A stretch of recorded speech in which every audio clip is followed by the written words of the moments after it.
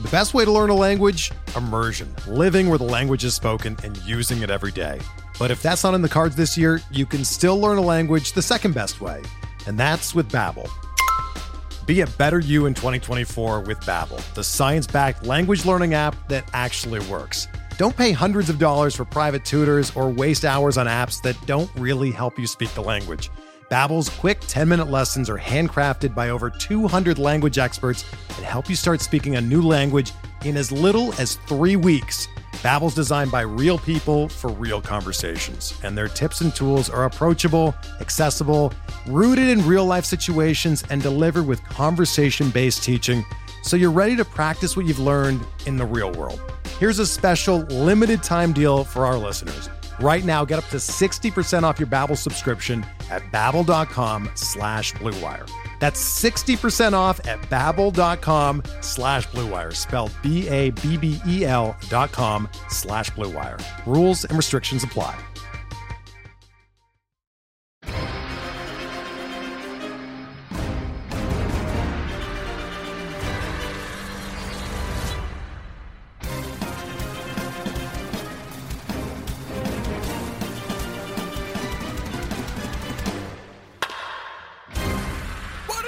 Welcome to episode number 312 of On the Court, the official PitcherList.com podcast. I'm your host, Alex Fast, joined, as always, by the giddy Nick Pollack. Nick, baseball's back! Baseball's back! Baseball's back! Baseball's back, baby! You found out in a very fun way that I am very envious of. Tell us about how you found out that our great sport has returned to us. Okay, here's the thing. This entire offseason, there have been very few afternoons that anyone has joined me in the murder room. And one of the few and was Foolish Baseball himself, Bailey Freeman. He was in town, planned this a long time ago. He's going to be there that Thursday. He's going to come by around like 2 o'clock or so. We're going to do a live version of Nick Pollack and Friends, which should come out later this week. It was a great episode, lovely talk. And I think we stopped recording or going live at like 3:05 or something, like 3:08 even. And we leave it. We talk about it was great. We're hanging out. We're about to set up Mario Kart. And I look down at my phone and I just see the tweet from Passan that is, the players can report to spring training on Sunday. And you go, what? And I say, baseball is back. And he goes, baseball is back. I go, baseball is back. Baseball is back. And we jump up and down and full embrace, just shouting and howling in glee, and we do an shouting and howling in glee. It was really wonderful. I couldn't be more lucky to share that moment with him. I'm not kidding. I actually took a photo from that emergency tweet that we made of like live broadcasting, and then we did like a proper broadcast. Yes, I took a screen cap, and I've ordered a poster of it. That is amazing. That I'll always have, because that is such a special moment. I could not be luckier experiencing it with the one and only Foolish Baseball himself. What a guy. Who then later got a drinking citation on the subway. Oh, yeah, with family which is absolutely amazing. I was very envious of that experience. You and I had very different experience. It very much feels like, where were you the day baseball came Really? back? That was such a special moment. It really was. I was in an office surrounded by people who do not care about baseball, getting into a full-on argument with my artistic director, like full-on argument. And but it was actually kind of nice to compartmentalize. And this is the second time. I also got into an argument with someone else the day I found out that we won the FSWA award, and it's actually given me more of an appreciation for baseball, because it's been nice to be like, oh, this is my home. Baseball's my home. But it's back. It's back. And what are we talking about today? Well, to be honest, we don't know. Nick and I were talking a little bit before this podcast, and we wanted to originally talk about 80 through 90 and pit on Nick's top 100. But we're going to see how long we go with the news, because Nick and I were compiling all of the news that's happened since baseball's been back. And I got to tell you, it's a lot. It is truly a lot. I think DVR said it best today, where he was like, yeah, like baseball's back, but this is a little intense. And it is. Eno also had a good tweet, which I thought was really funny, where it's like, hey, how you been? Good to see you. By the way, I had a huge shoulder surgery. Yeah, right. there is just like I want to say this before we move on too. No, drafts are going to happen in the next couple of weeks, right? And knowledge of this stuff has never been more important. Yeah, Francis Bacon, absolutely. Francis Bacon. Why Francis Bacon? Why are you? Knowledge is power. Knowledge is power. Oh, okay. So you say Francis Bacon, and I think of an entirely different Francis Bacon, because Francis Bacon is actually one of my favorite painters. Oh yeah, we've done this. I think we've even done this on this podcast. Yeah, we may have. I'm so sorry. But right, I mean, I have tout on Saturday, so I'm going to be trying as hard as I can to keep up with everything that's going on, and it's a lot. So I know today we're going to go through the news, and we'll see how far we get. I will say, it's 81 through 90. There isn't a whole lot to say about some of these. That's not true. Stop. About some. For example, 81 is actually someone we're going to mention inside of the news, and it totally changes how you should be drafting them or not. Yeah. Okay, that's a good point. But I want to return to something that we talked about in the past, and I have to get back to my go ahead. I truly, I don't think there is anyone in this community who I do not appreciate, respect, and enjoy talking to. I actually very much love this community, and I'm not calling anyone out or anything like that. But I have been on my high horse a little bit about why we should have waited before a lot of the major leagues were drafted, right? And today was a really good example of that. I truly feel for anyone, but especially Chris Towers, who took Fernando Tatis 1-1 in labor. Yeah. Okay. That's a potential league losing setback in a roto league, right? Like, he is now losing 3 months of productivity. He might not be back until the All-Star break, and that is his 1-1 pick. And while I understand and respect everyone's perspective, that is something that if the lockout wasn't happening, we would have known, right? We would have known that he was injured, right? Sure. And absolutely. I tweeted about this a little while ago, and some people were like, yeah, but there's always injuries. It's not like this. There are always injuries, but when the injuries happen, we always know about them fairly instantaneously.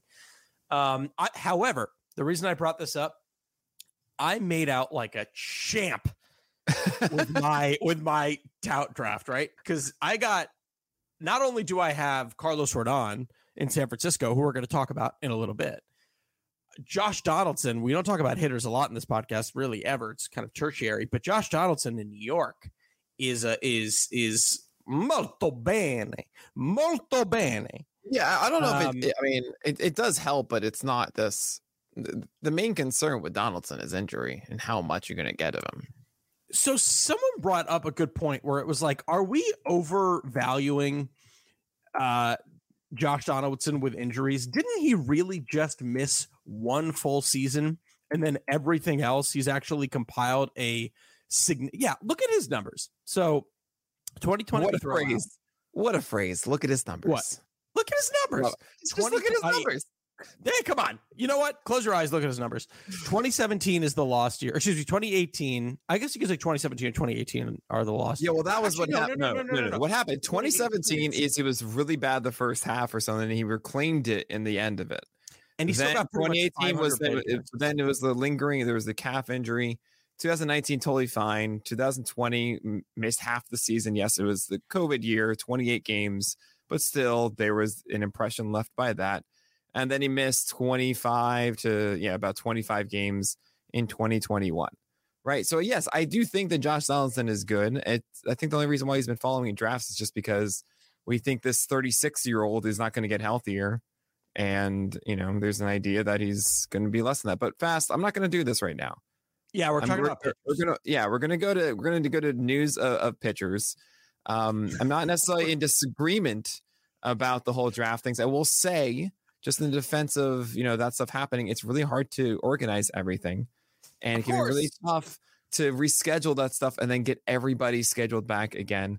I understand why it happened. Look, I made assumptions, and I'm so happy to be wrong on my assumptions that baseball would start May 1st. And that had me paying a lot for Ronald Acuna, which I'm feeling a little bit worse now about in labor. But I've been really fortunate, I think, overall, just avoiding any of the bad news. If anything, I got Max Muncy at $2 on that. So I've been pretty good so far, but who knows? Who knows, Fast? And we're going to talk about some other news that happened. What happened, Fast? So here's what we're going to do. We're going to break down first signings and trades. Then we're going to go into injuries. And then we're going to go into other news. A lot of the other news coming from Jeff Zimmerman, who we can't praise enough for his we can. Mining the news. The work he does for all of us. Yes. It's unbelievable. So we're going to start with the signings and trades. And we're going to start with arguably the biggest, which is Carlos Rodon to San Francisco. And here are some of the questions I have for you. One, how much, if at all, does it move the needle on your Carlos Rodon rankings?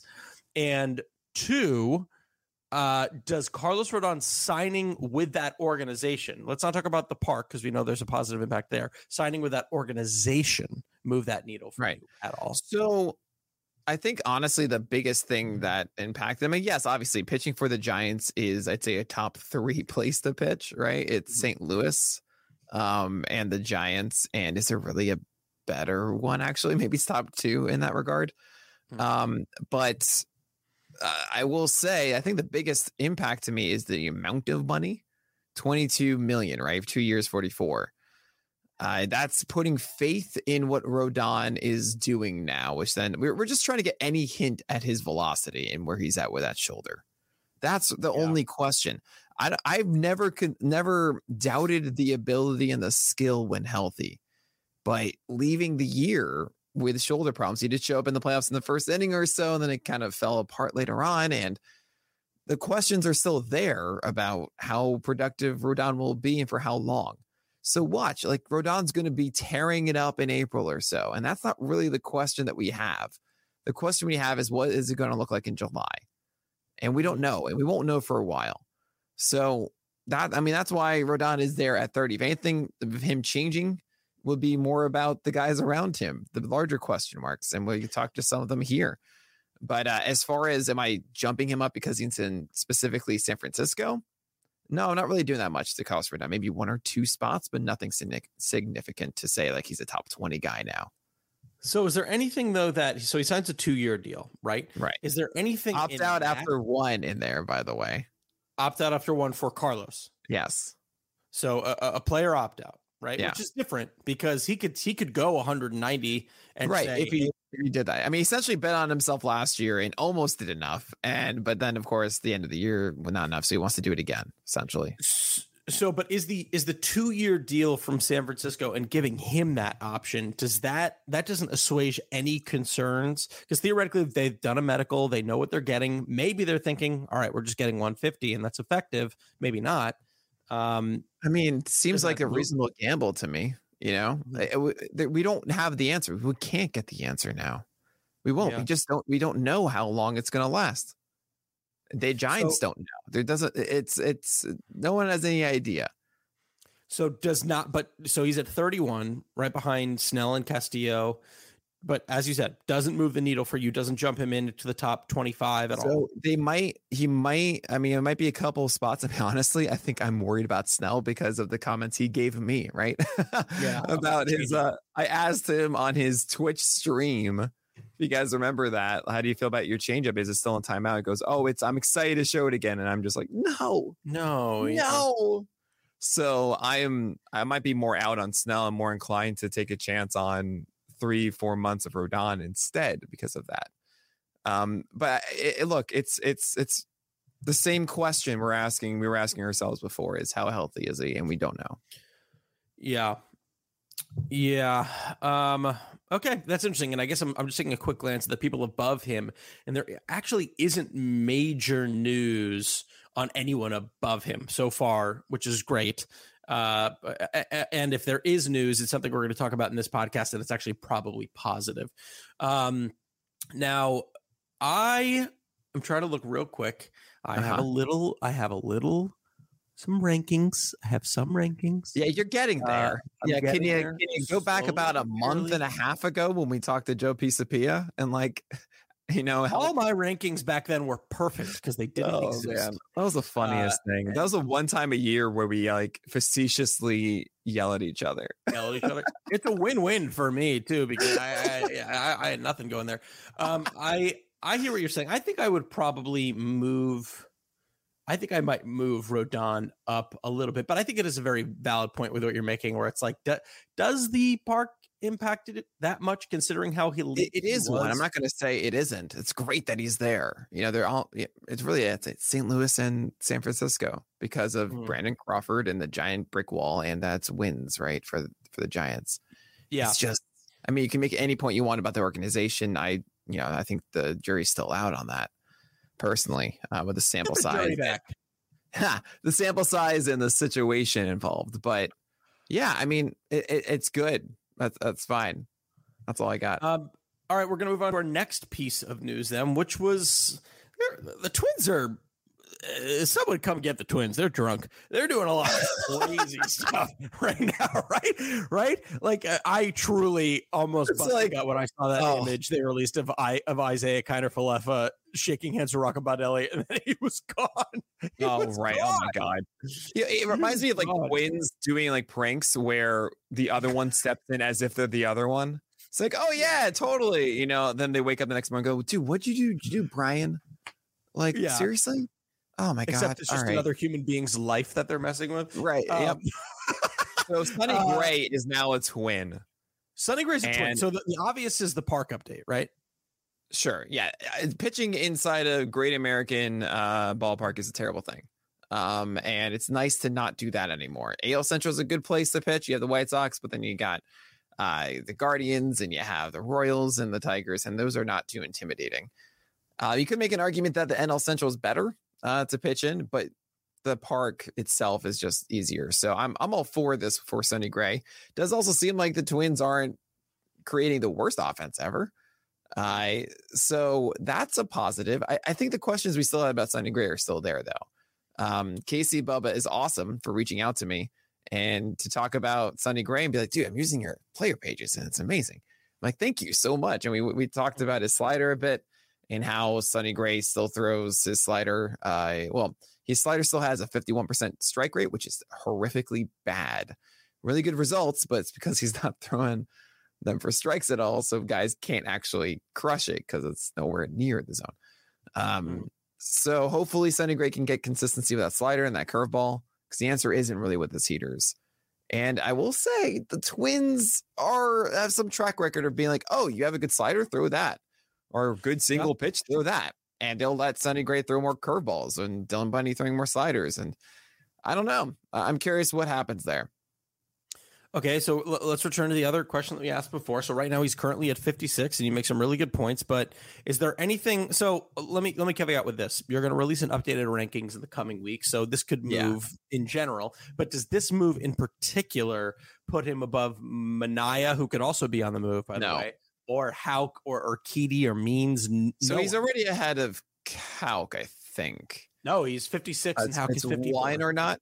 I think we'll get more information about Houck this week or 2 weeks or so. And we'll see more about this, how solid he is inside the rotation.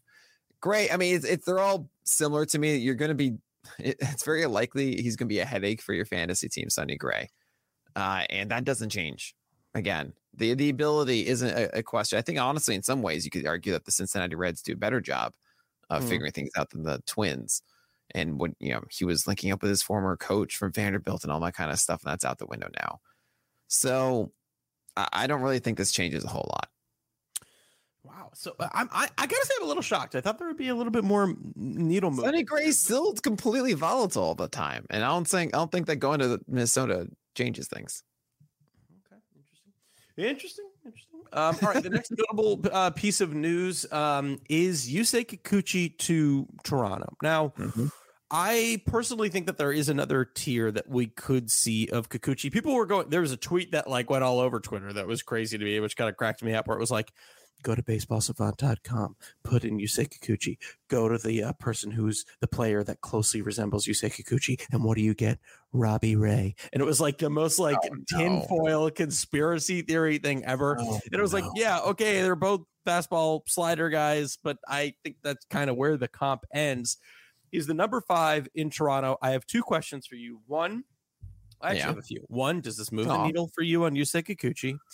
2, do you agree that there's another tier for him there? And 3, this was just kind of a fun one for my boy. Where would you put Toronto's current rotation.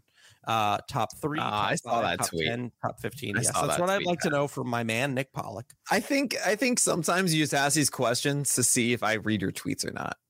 You know? All right, back it up. Cancel the podcast. It's been figured out. All right. Honestly, I think the signing of Kikuchi affects Ross Stripling more than it affects Kikuchi. Because there was some intrigue there about maybe Ross Stripling leaves camp with the number 5 spot, maybe even Nate Pearson. I didn't think Pearson would be out, really pinned him for a reliever. But yeah, all of that, throw it to the wind. I mean, sure, they'll be valuable in season. It's kind of like the same thing I said about Tyler Beatty with the Rodon signing. It's like, oh, well, any sort of question of him being a number 5 out the window. So you wouldn't even consider him late in spring training to be looking great. And maybe you want to pick him up for that first week and see what happens. Nope, Beatty maybe sometime in the season, and that's that. So with Kikuchi, I'll put it simply, when he throws hard, he's good, but his command is questionable. And sometimes his cutter and slider get a lot of whiffs and are really, really effective. I think going to Toronto is not a great thing for him because you put him in harm's way with the AL East, and that will do more harm to him than any sort of benefit of win potential. He had win potential in Seattle. I don't think that the Jays themselves were this exceptional organization that just because Robbie Ray was told, hey, just throw strikes now, now that Kikuchi all of a sudden has found the perfect place to be fixed. I've always thought that there's another level for Kikuchi that could be hit because we've seen those moments of his command clicking and all of a sudden 4-seamers up and into right-handed hitters with cutters that are diving right under the zone at low to mid 90s is obviously good, but we don't see consistency from Kikuchi. We've never really seen that. And I wouldn't think that the AL Beast is a welcome sight for him. Yeah, totally. I mean, I think that's one of the things that plenty of people brought this up, but it's like, oh, so we're taking a guy who had a 155 home run per 9 last year. Yeah. We're putting him inside of Toronto in the AL East, and we're expecting great improvement. There is some cause for pause there. Cause for Pause, my new favorite band. I was about to say your album, yeah. Yeah, Cause for Pause, an introspective talking album from Alex Fast. I will say I was a little bit surprised that since 2020, Kikuchi has had the 17th best swinging strike rate on 4-seamers. Yeah, I'm not surprised. He doesn't he doesn't use them like typical guys. Like when you think of a 4-seamer, you think like, oh, you throw like 50% of the time or something like this. That's your primary pitch to get strikes and stuff. Kikuchi pitches backwards a ton with cutters and sliders. So sometimes he does get to save those 4-seamers. And when you get to save 4-seamers, that means you get more swing strikes typically. Okay. So then I don't know if we answered the overall question, which is right now we have Yusei Kikuchi. I believe he's in he's a 99. 99. I imagine he's moving up because other people are falling off a little bit. But yeah, I don't find myself drafting Kikuchi or chasing it much. Okay. I could see guys that are past him on the list right now, theoretically leapfrogging him. But the real question you asked is, what do we make of Toronto's rotation now? Yes, my favorite. Wow, you are peaking so much in this podcast. I'm yelling. I'm excited, Alex. I want you to have a coffee before. I do. But you were the one that taught me how to go, ha ha. You just you pull away. True. That's true. All right. I'm so sorry, guys. What has gotten into me tonight? This is wow. Anyway, hi. We really need to take a deep it's because I haven't been in the same room as you for too long now. It has been a very long time, and I think you'll realize, hey, last time we saw each other together, the Jays rotation was just as good. And just as good. Does Kikuchi becoming the 5 change a whole lot for Toronto? Yeah. The Gausman thing, obviously, but then Ray was there. So, I mean, you can say that cancels it out. Stripling versus Kikuchi, not that drastic of a shift. Kikuchi is more stable, I would think, of a starter. But, if he ran the simulation of Ross Stripling in 2022 as the number 5 versus Kikuchi as the number 5, I think you'd be surprised how close they would be. Yeah. So I don't really have a mental ranking of all rotations in baseball. It's a very good one for the Jays. Obviously, the Mets getting Bassett that we'll talk about in a second helps that one, but is Carrasco and Taijuan Walker, or maybe not Taijuan Walker to begin. I guess Tyler McGill.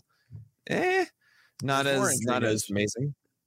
Yeah, I know. There's a lot. All right, fine. We won't get to the 81 through 90 today. I was waiting to bring it up, but go ahead. Yeah, Nick said to me before the podcast, we could reader how I you're asking all these extra questions fast. Okay, people want to know. They want to know how it impacts your rankings. They do. This is very important. I mean, I will be going over a lot of this as well on my Plus Pitch podcasts, which are going to be 5 days a week starting next week, Monday through Friday. It's Tuesday and Thursday for this week, last week of it. But that's only for PL Plus members. So go and get PL Plus if you haven't yet. By the way, everybody's support in the past week has been incredible. So really, thank you all so much. It's really helped us a ton. We're really close to feeling like we're totally fine. So if you haven't yet, please consider getting PL Plus. But anyway, segue to Chris Bassitt to the Mets, because I'm not going to talk about Chad Kuhl to Colorado. I mean, why would I do that? For fun or laugh. All right, great. Next. All right. Sorry, Chad Kuhl. Hey, hold on. You didn't answer the question. Are they top 3 or top 5? So I mean, all right. I'm trying to think of like who else would be. I don't have a mental note. Who are the contenders? Fast. The Dodgers. Yeah. They just got Kershaw back too. Yeah. Yep. Giants don't have enough top end talent. It's a well-rounded one, but it's not like, it's not the most overwhelming. You know what I mean? Yeah. I think the top end of Gausman and Manoah itself and Barrios is like, that makes Toronto be the Giants. Okay. Milwaukee or Toronto? Which rotation would you rather have? With or without Ashby? Well, it is news today that he's being stretched out. Well, I want to make King Hippo in the Discord made an excellent point about this. And by the way, King Hippo has been a supporter, I think, since like early 2008 years. He is a legend inside of our Discord. Met him in person, wonderful guy. I mentioned a really good point saying the Brewers are stretching out Ashby. That does not mean he's in the rotation. They're just saying, hey, we expect you to be our 6 this year. So let's get you there for whenever this happens, which I think is right. I think that's a really good assessment of it because all of a sudden if one injury happens, they need to have somebody that's ready and they want that to be Ashby. Oh, so the tweet was Aaron Ashby will be stretched out as a starter and on a starter schedule for the entire camp. However, that interpretation is just because he's doing that doesn't mean he is starting. He's in the rotation. They didn't say he's in the rotation, but the expectation to be rotation. They didn't say any of that. They're prepping him so that when the time comes that he has this prep work done, which makes all the sense in the world. It doesn't change a whole lot. In other words, but I would say, let's say you have Ashby in there. It's like the Brewers is insane because Eric Lauer is so unbelievably underrated, if you ask me. And then you have Peralta and then Woodruff and Burns and Ashby. I mean, that's it. Ta-da. Okay. You've done it. Nick. Yes. I pulled off a trade for Brandon Woodruff in my home league. Oh, did you really? I was so excited, dude. He's like $21. And I gave up Riley Green and Jack Leiter, and I feel very good. All right. I cut you off before. We're not talking about Chad Kuhl. We are talking about Chris Bassitt to New York, which I just think is a real chef's kiss of a move. You know what I think? I say so myself. What? You're going to have to wait after this ad break. Hey, Alex Fast here, and thanks for listening to this podcast on the Pitcher List Podcast Network. If you're a fan, consider supporting all of us by getting a PL Plus subscription, where you're going to get an ad-free website and get access to our Discord, where you can talk to all of our podcast hosts and staff. Plus, you can hang out with our incredible Pitcher List community. It's basically a baseball sanctuary year-round for as low as $8 a month. You can sign up at pitcherlist.com/plus, and you're going to get your first month free with promo code podcast. Also, don't forget to check out everything else we do as well, from YouTube videos, live streams, newsletters, off-season articles, TikToks, breakdowns, over 15 baseball podcasts on our network. We can't stop talking about baseball even during the off-season. So sign up for PL Plus today at pitcherlist.com/plus and use promo code podcast to get your first month free. All right. Thanks for listening. Let's get back to the show. Well, Fast, Chris Bassett to the Mets, I think it's wonderful. I think it's a really cool thing. Obviously, it's not Oko, but I think it's just exciting for the Mets to be something. It's like, if you don't know, I'm technically a Yankee fan because I want to be happy in life as a 5-year-old and living in New York City. But I'm a pitching fan now. But I still feel like the Mets are our little brother that we just want to do well, you know? And if there's hype around the Mets, it's just really fun. It just makes the city, it feels like, all right, it's time for the Mets to seize it. And Scherzer, DeGrom, Bassett, it's just, the Mets did a good thing. They got a really good pitcher in Chris Bassett, and I'm excited to see it. That's Not it. much more to it. Yeah, I mean, I don't know. It doesn't change his rank. And no movement in the rankings, I guess. No, it's really rare for it to really change much switching teams. Okay. I mean, the only thing I was kind of looking at real quick was some of the StatCast park factors to try and get an estimation of how different it was, right? Because technically, according to them, over the past 3 years, we're only looking at 29 stadiums because you don't have a 3-year average for Texas yet, because it's only been 2 years in that stadium. Yeah, weird stuff with Toronto, too, you could say. Yeah, weird stuff with Toronto, too, but that's always going to skew a little bit more offensive anyway. Oddly, only for home runs. It's kind of funny. Only for home runs. Yes. It's depressed for singles, apparently. Yeah, and triples. It was what is this? It is the oh no, excuse me. You're right. Well, there's not enough room. Not enough room for triples. Not enough room in Canada for triples. Yeah. The only major downgrade is home runs. It goes from like 82 to 103, which is a little bit worse than league average for home runs inside of New York. But it's not like Chris Bassett is a dude who has perpetually struggled with the long ball, or has essentially been a fly ball pitcher, right? You could say, oh, well, of course he hasn't struggled with the long ball. He's been an O.co, but it's not like he's a fly ball pitcher anyway. No, that's his approach. His approach isn't really leaning towards fly balls. Yeah, so I think it could be beneficial there. I really do like it for the team as well, and could get him a few more wins. That is going to do it for the signings and trades. Now we're going to move into the part of the conversation that we don't like to have as much, which is some of the information we've learned in the past couple of days about injuries. Now, remember, this is Pitcher List. This is on the corner. We're not talking about the hitting injuries, of which there were plenty. People got to stay off motorcycles. Oh, man. That's just so brutal, man. It is brutal. It's brutal. It's not good for the sport. But we're gonna talk about the depressing pitchers, and there's a few. The two major ones, I should say, are or at least the first one we're going to start with is Zach Gallen, who has this shoulder injury that he's been dealing with, may not be available. Yeah, it's a bursitis issue. Yes. Yeah, it's not like you need shoulder surgery or something. But yeah, he's sorry, I keep talking over you like a very like a novice podcaster. It's okay. It's embarrassing. Okay, no. The problem is that his name is Zach, because if your name is Zach, you have shoulder problems.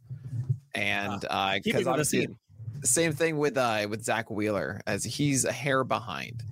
And this is kind of how I'm treating both of this.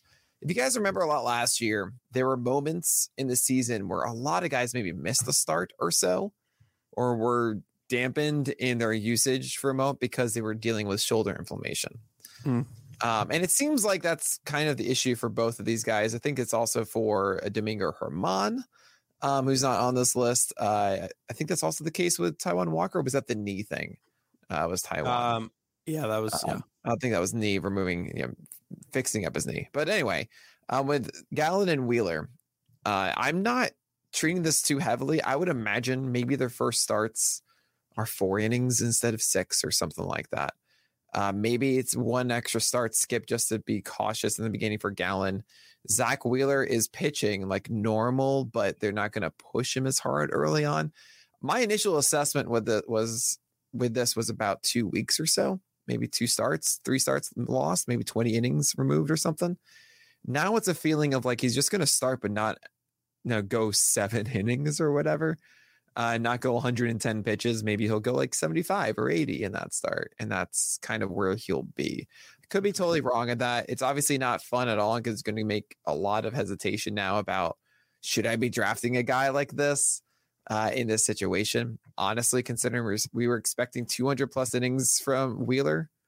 Okay, 180. If you really want to do that, then that should be fine. It's not like something that they needed to get, there's no question of like surgery or something. Yeah. It's shoulder inflammation, which we hear all the time about. And that's just a guy that just needs to slow it down and not overwork himself in the short term. So I think it's okay. It's okay for both of them. It's okay. You can drop them around if you want, but I'm not all like, if I see Zach Gallen go like at 190 now or something, I mean, that's insane. I'm in. Zach Gallen, I heard a draft, I think it was earlier today about, who was I talking to? Who got Wheeler in the 5th after getting Woodruff after getting Woodruff in the 2nd or something. And it's like, yeah, okay. Here's the thing too about the Wheeler thing. I wonder if it's being misinterpreted, because the last report that I saw, which I think was from like a day or so ago, was like he's fine. Like he has a clean bill of health. Yeah, and right. It's just he was just a hair behind because of it. Miles Nelson was telling me his draft, he got him in the 5th after getting Woodruff in the 2nd. And yeah, that's unreal. So that's the way I'm interpreting this, is that, he had a little bit of a shoulder thing for a second, okay, a little bit of shoulder inflammation, was warming up with this thing. I was like, oh, you know what? I'm a little bit more sore than I normally am. Okay, just take some time. And they won't push him to like 7 innings in the first start or 2. Okay. So we're clear about your image on Wheeler. I mean, does that push Buehler ahead of him for you? I know this stuff is so weird. It's so funny to me. Like, I'm not, you guys know me. I'm not really drafting either of these. It's all so close. It's all very, very close. You'll be happy with both of them. If you want to say like, look, there's no question of injury with Buehler, then take Buehler. I'm like, yeah, that's a very valid point. If I'm willing to say at the end of the year, like, who had the better season though, I mean, I think it's a coin flip. So, dude, go with your gut, guys. Don't listen to me. Just go with your gut. Does Pablo Lopez jump above Gallen? It's all very simple, close anyway. I mean, it's funny you say Pablo Lopez specifically, because what's his question mark? Oh yeah, it was a shoulder thing that he's had 3 times over 3 years. Gallen seems more serious than Wheeler's, just so we're clear. Bursitis sounds like that's a little bit more of a deal, but probably is like a 2-week thing again. It's better than the forearm fracture. And what do? He pitched them like April 12th last year. Yeah. So I think it's pretty even again. Pablo Lopez, Zach Gallen. I don't know, man. It's all conjecture, but I'm a little bit worried about, like, now it's just like we can't get a clean bill of health with Gallen. Yeah, man. It's just like, because remember last year it was like, yeah, but this time last year he was the poster child for it. But then he came into the season injured because of the forearm. Right? I know. That's what I'm saying is like how quickly that turns from 1 year. It's like, I don't know if that's necessarily the way to feel, Yeah, maybe I'm wrong. It's just, I guess where I give pause is like we saw, or, it's one of the things I've talked about. You see like the kinetic chain with him where he has one thing and it leads to another thing and it leads to another thing because he's overcompensating.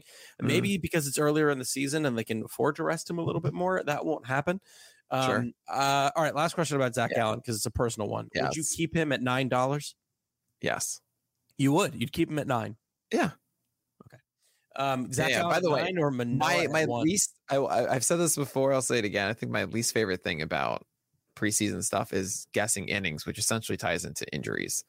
And it's just, I'm not going to sit here like I'm a doctor. I know all of this stuff. I'm trying as best as I can to interpret all of these, but it's just, it's all, we're reading like 12 characters from a tweet and trying to judge our entire seasons, it's whatever you guys' gut are, just go with it. As long as you understand their capabilities and their capabilities. Go with what your gut are, as long as you understand. Yeah, we're good. Yeah, understand your their abilities and capabilities, all that kind of stuff. Yeah, I'm gonna stop rambling right now. All right, we hit on Wheeler, we hit on Taijuan Walker's injury a little bit. I mean, I don't think you're not a huge. I was never into Taijuan Walker. I would just avoid it now completely. Walker was very good last year in the first half, and then the second half he did not like. What happened was his fastball was, we didn't even get to Taijuan Walker yet, I guess. We were supposed to maybe today. The deal with Taijuan Walker is that his fastball was really good and overperformed in the first 3 months of the year, where he does not have secondaries that you should trust in the slice. He doesn't trust them, so you shouldn't. Definitely not. His fastball wasn't able to do as much in the second half, and his secondaries weren't there to save him. I don't want to trust that. I did like the fact that his velocity was up last year for Taijuan Walker, but it's not worth it. Not worth the chase. You're not going to see that's first half again. And maybe I mean, I don't know. It's like you said too, like, so the first half, let's go month by month in ERA. 281 in March, April, 161 in May, 326 in June. Everything's great. Taijuan Walker's got a Cy Young vote. He's got like a 202 ERA, I think it was the first half or something. Yeah, I think it was. July, 9 ERA. Yeah. August, 4.15. September, October, 7.66. That is insane. Right. It felt like a Vargas rule, and that's why the Vargas rule exists. Right. And guess what? They can last for 3 months, which is like, Cal Quantrill is also in the 80s right now. But keep going. Keep going. We're making a little bit long in this podcast. I know. Hey, there he is. There's my man. I remember. We already hinted a little bit about Aaron Ashby. I think it's a really, really valid point. If he does move up in helium or move up in drafts because of that tweet, pay attention the first week of the waiver wire when people drop him because he's coming out of the bullpen for the first. I like the idea of moving up in helium, though. I am moving up in helium. Yeah, as your voice gets higher, as it should. Yeah, exactly. I could feel your giddiness as soon as information came out about him. We already knew. It's about Michael Kopech. We already knew. What does this do for you about Michael Kopech? I mean, you must be thrilled. I'm gonna have him inside the top 40 in my ranks. Just so you guys, I mean, I'd be shocked if honestly y'all wanted to go after like Framber Valdez instead. Kopech has like legit ace stuff. We know this. We've been waiting for him to get his chance in the rotation for ages. When he was in the rotation last year, it was great. I will say, not top level command. That is going to be something that we're going to see tested a bit. But I mean, upper 90s velocities, absurdly good slider. I think the curveball and changeup can be good enough, if not solid pitches in their own way. Yeah, it's you want Michael Kopech in every draft right now. Yeah, I don't know if I'm as optimistic. About what? About what? Well, the command could theoretically still be a thing. If it's a 6-man rotation, it could be like a hipster. We don't know when he's going to pitch. I don't know. 6-man. Who's the sixth in that case? Reynaldo? Maybe Reynaldo. Yeah. Yeah, I mean that's all right, whatever. But it could be, it could be a 6-man solely just to keep innings down, right? I mean, actually, excuse me. You know who it might be? They just signed Garrett Crochet. You're saying? Oh, who they signed? Vince Velasquez. Oh, and that is the epitome of a 6-man. No. I'm not worried about Vince Velasquez ruining Michael Kopech's season. You make a good point. One thing that I wrote the Michael Kopech article a week ago was that, hey, you don't need to worry about him being opened for or all that stuff because the season is shorter. It's not shorter now. It is 162 games. It's just a week in, but we're getting the full quote unquote season, which means, yes, you're going to have touches of hipster. You're absolutely right. I think it's worth it. And I'm going for it everywhere. All right. It's a fun choice to make. He's definitely a very exciting pitcher, and we all like those. I tweeted yesterday. Well, you already saw it because you look at my tweets. There are a few organizations that when they sign a pitcher, my ears kind of perk up. San Francisco is one of them. And is Carmart if he makes the rotation and they go with a 6-man or whatever, is he an interesting pick number 300 for you? Watch the velocity for Carmart, but I don't know. I've been curious about Carmart for the past 3 years. He used to be really, really good. His slider was filthy, changeup was filthy, and he jammed 2 seamers inside, had this cutter as well that he added. I don't believe it'll happen. I'm not going to bet on that anyway. But yeah, Carmart is one of those guys that you pay attention to and see how this, takes place. If his velocity gets back up to 95 plus too. I'm curious. There's also Jacob Junis as you have here that's signed, which I find interesting. But I mean, the way I see is the Giants are saying, look, we have a lot of injury prone guys on our team. Let's just get some backups too. It reminds me a little bit of the Mets getting Jordan Yamamoto last year and thinking like, okay, we got some injured guys. Let's get someone in Jordan Yamamoto. And then Jordan Yamamoto pitches one game and gets hurt himself. And it's like, oh yeah, that could happen to these guys too. So we'll see how this plays out for the Giants. I'm curious about Carmart, not so much about Jacob Junis.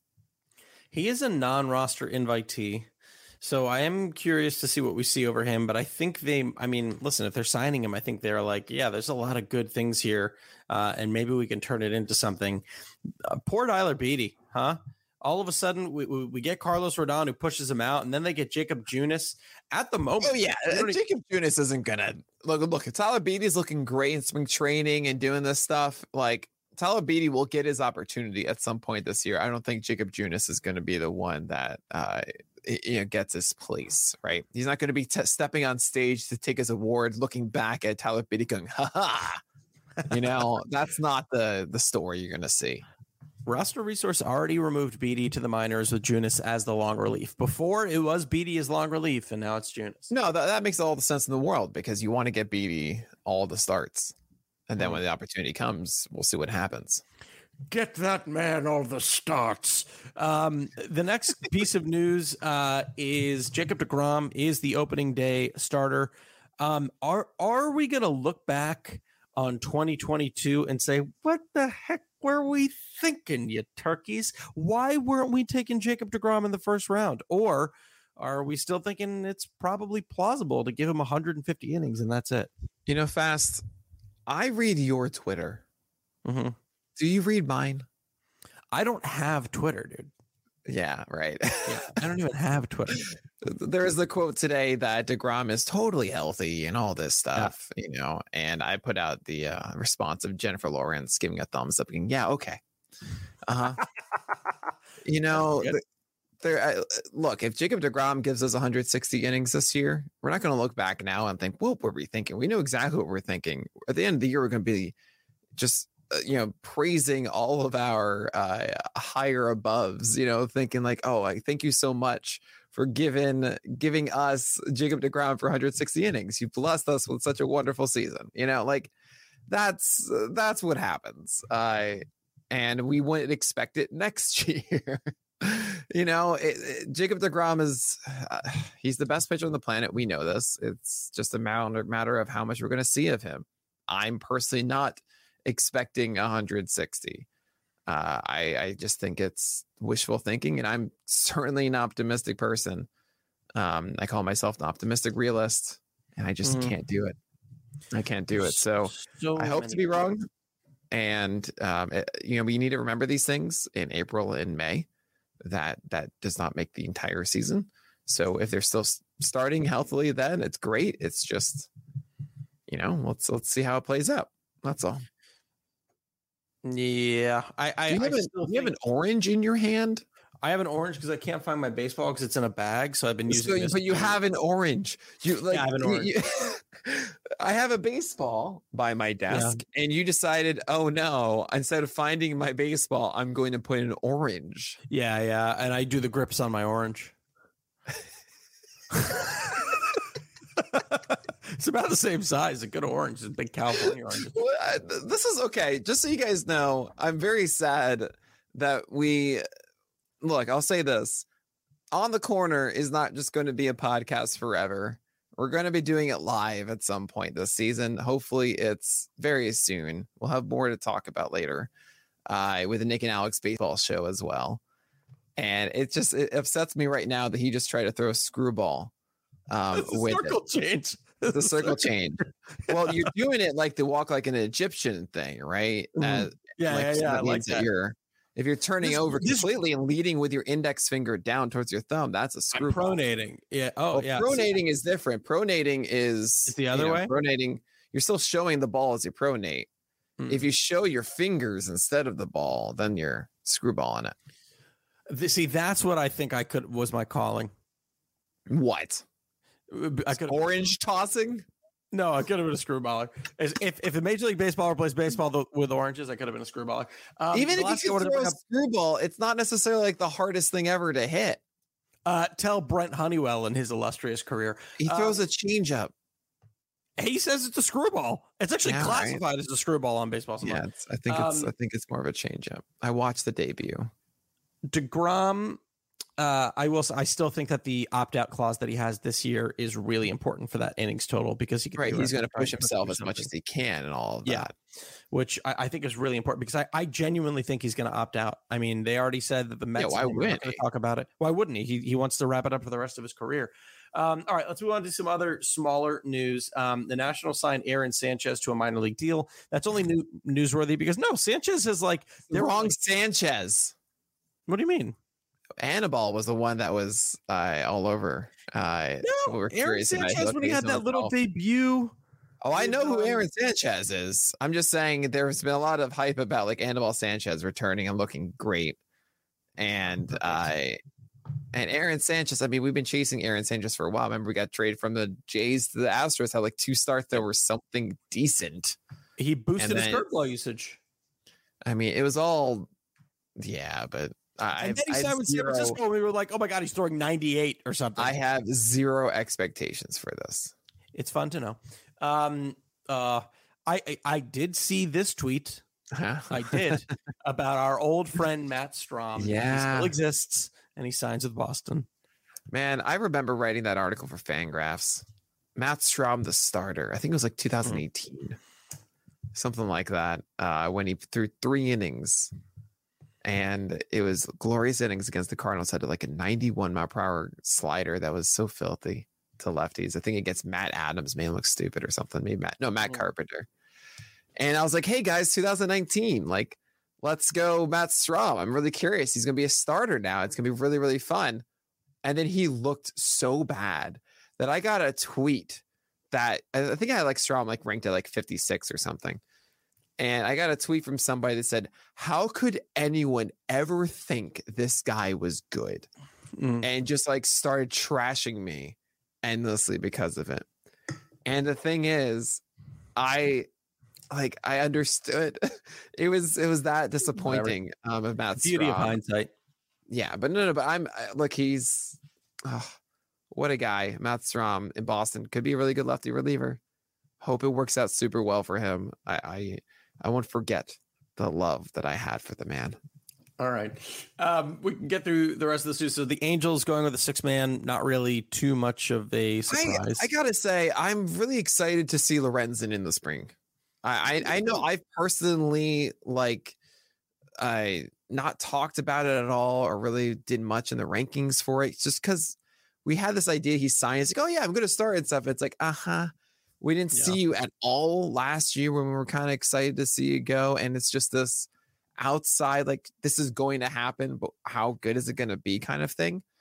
But the Angels said, yes, he's part of our definitive 5, which is very interesting. And I'm getting more intrigued about it. I'm going to have an article out, essentially the last round starting pitchers that I'm drafting, which is the anticipation of, okay, do you need a start? Do you need like one that you're confident in early? These are the guys you go for. Or instead, do you want someone to stash and just kind of see what happens the first week? Then you want to go for these guys. Lorenzen's going to be part of that because maybe this is really good. He throws hard and has had 2 significant whiff pitches before. That's cool. And there's also Reed Detmers. He's part of the other 3, Griffin Canning, Reed Detmers, and Jaime Barria. I think it's going to be Barria. But if Detmers looks amazing in camp, I mean, he was their first round pick in 2020. I made a debut last year where there was a start where there was curveballs for strikes and sliders for whiffs. Like Detmers is good. It's just he was jittery and wasn't quite ready yet. He was 22. Yeah. So I wonder if he like makes a staple, like a statement rather. That could be very interesting. So I'm excited for that. Yeah, it's another fun thing to track. There's a lot of names, man, in that rotation. And I mean, I was just looking at Packy Naughton. Remember when he had to write about Packy Naughton last year? And Jansen Junk. Unbelievable. Yeah, he says with citrus blocking his mouth. Oh, I gotta perfect my splitter grip. That's the only one you can do. There are no seams. Yeah, exactly. Two pieces of Astros news. Verlander, we're not going to say he's not ready, likely not ready for opening day, but maybe could be a little bit of a delay, could have a smaller start to begin with. And then McCullers certainly not going to be ready for opening day. McCullers is someone I'm pushing down a lot, just because there's a lot of question right now. And we'll see what we get. Could be a bit of a hipster in that way. When he does pitch, though, McCullers will help you. Depends on your IL spot situation, but I'm only taking McCullers at a point where I have my solid at least 3, if not 4 starters already. I think taking McCullers before that at this point is not good. So he's getting pushed down my ranks. Okay. Verlander, not, he's a little slower, they were saying, is the same kind of idea with Wheeler. Yeah. I imagine the first start, instead of going 100 pitches, it's going to be like 70. Yeah. So you'll get like 3-4 innings of Verlander instead of 6 or 7. So it might take a start or 2 before then, but that's it. Are we too quick to write off or forget about Nate Pearson, who is now touching 98 and working on a curveball and changeup? Touching 98 means you're pretty much sitting 95, right? Mm-hmm. So that's not really much different. I hope that stuff works out for him, but he's not in the rotation. I don't see any reason why in 12 teamers we should be considering Nate Pearson. Okay, so just another guy to So the quote from Jeff Zimmerman's article: Pearson's breaking ball working, his trademark fastball, which is already reaching up to 98 mile an hour, looked fine. I feel like I can dig deeper into my arsenal now, Pearson explained. Last year, I really only had my fastball and slider because I was worried about everything else going on. Now I throw a few curveballs. I'm working on my changeup. The heater is right where I wanted. His fastball average is 98 last year, not 95. So I don't know. Interesting. Good thing to keep track of. We discussed the White Sox having a 6-man rotation. This isn't too noteworthy because I think we kind of all saw this coming, but Alex Reyes and Jordan Hicks are not likely going to be candidates for the rotation. Again, more information in Jeff Zimmerman's article. Dakota Hudson, consider him in the last round. Toby boy. And the last but not least is Ranger Suarez, likely to be a little bit delayed. What does that do for you with Ranger Suarez? So apparently, he's currently stuck in Colombia waiting permission to enter the United States. This is from the Jeff Zimmerman Minding the News program. Article, and this is from The Athletic. That quote, which means he stopped his throwing program while he's waiting. Not fun, but honestly, if you're getting at Ranger Suarez, most cases it wasn't a burn and churn thing. It was more of you're believing it for the full year. So it just means it's a little bit later. Probably one start or so gets skipped for Ranger Suarez, and that's it. It's not. I don't think it's that major of a deal. Like if you were into Suarez before, you should not be now. Okay, I've made my my stance on Suarez pretty clear that I'm not in. So I'm still not in. All right. No, yeah. This bad news doesn't make you change your mind. All right. Nick, we did it. We got time. We got time for 81 through 90 now, right? Here we go. Jump on in. It's a mega cast. Oh my God, was that Kristen passing out there? Yeah, right. Man, dude, you're so close. You are so close to being a dad. We're so close to being about 2 weeks, 2 to 3 weeks. Yeah. We'll see. April 1st. Just so you guys know, OTC will continue. We'll have some guest hosts. Yes, I actually should start planning those out exactly now. Well, let me take a second for those still around at the 56-minute mark to praise the very liberal parental leave policies from Pitcher List. I am getting 3 weeks of parental leave. Yes, paid leave. You are getting paid leave. I'm saying absolutely. Yes, you are. You are getting. I'm getting paid leave. I'm getting 3 weeks paid leave, which is literally what my job is doing.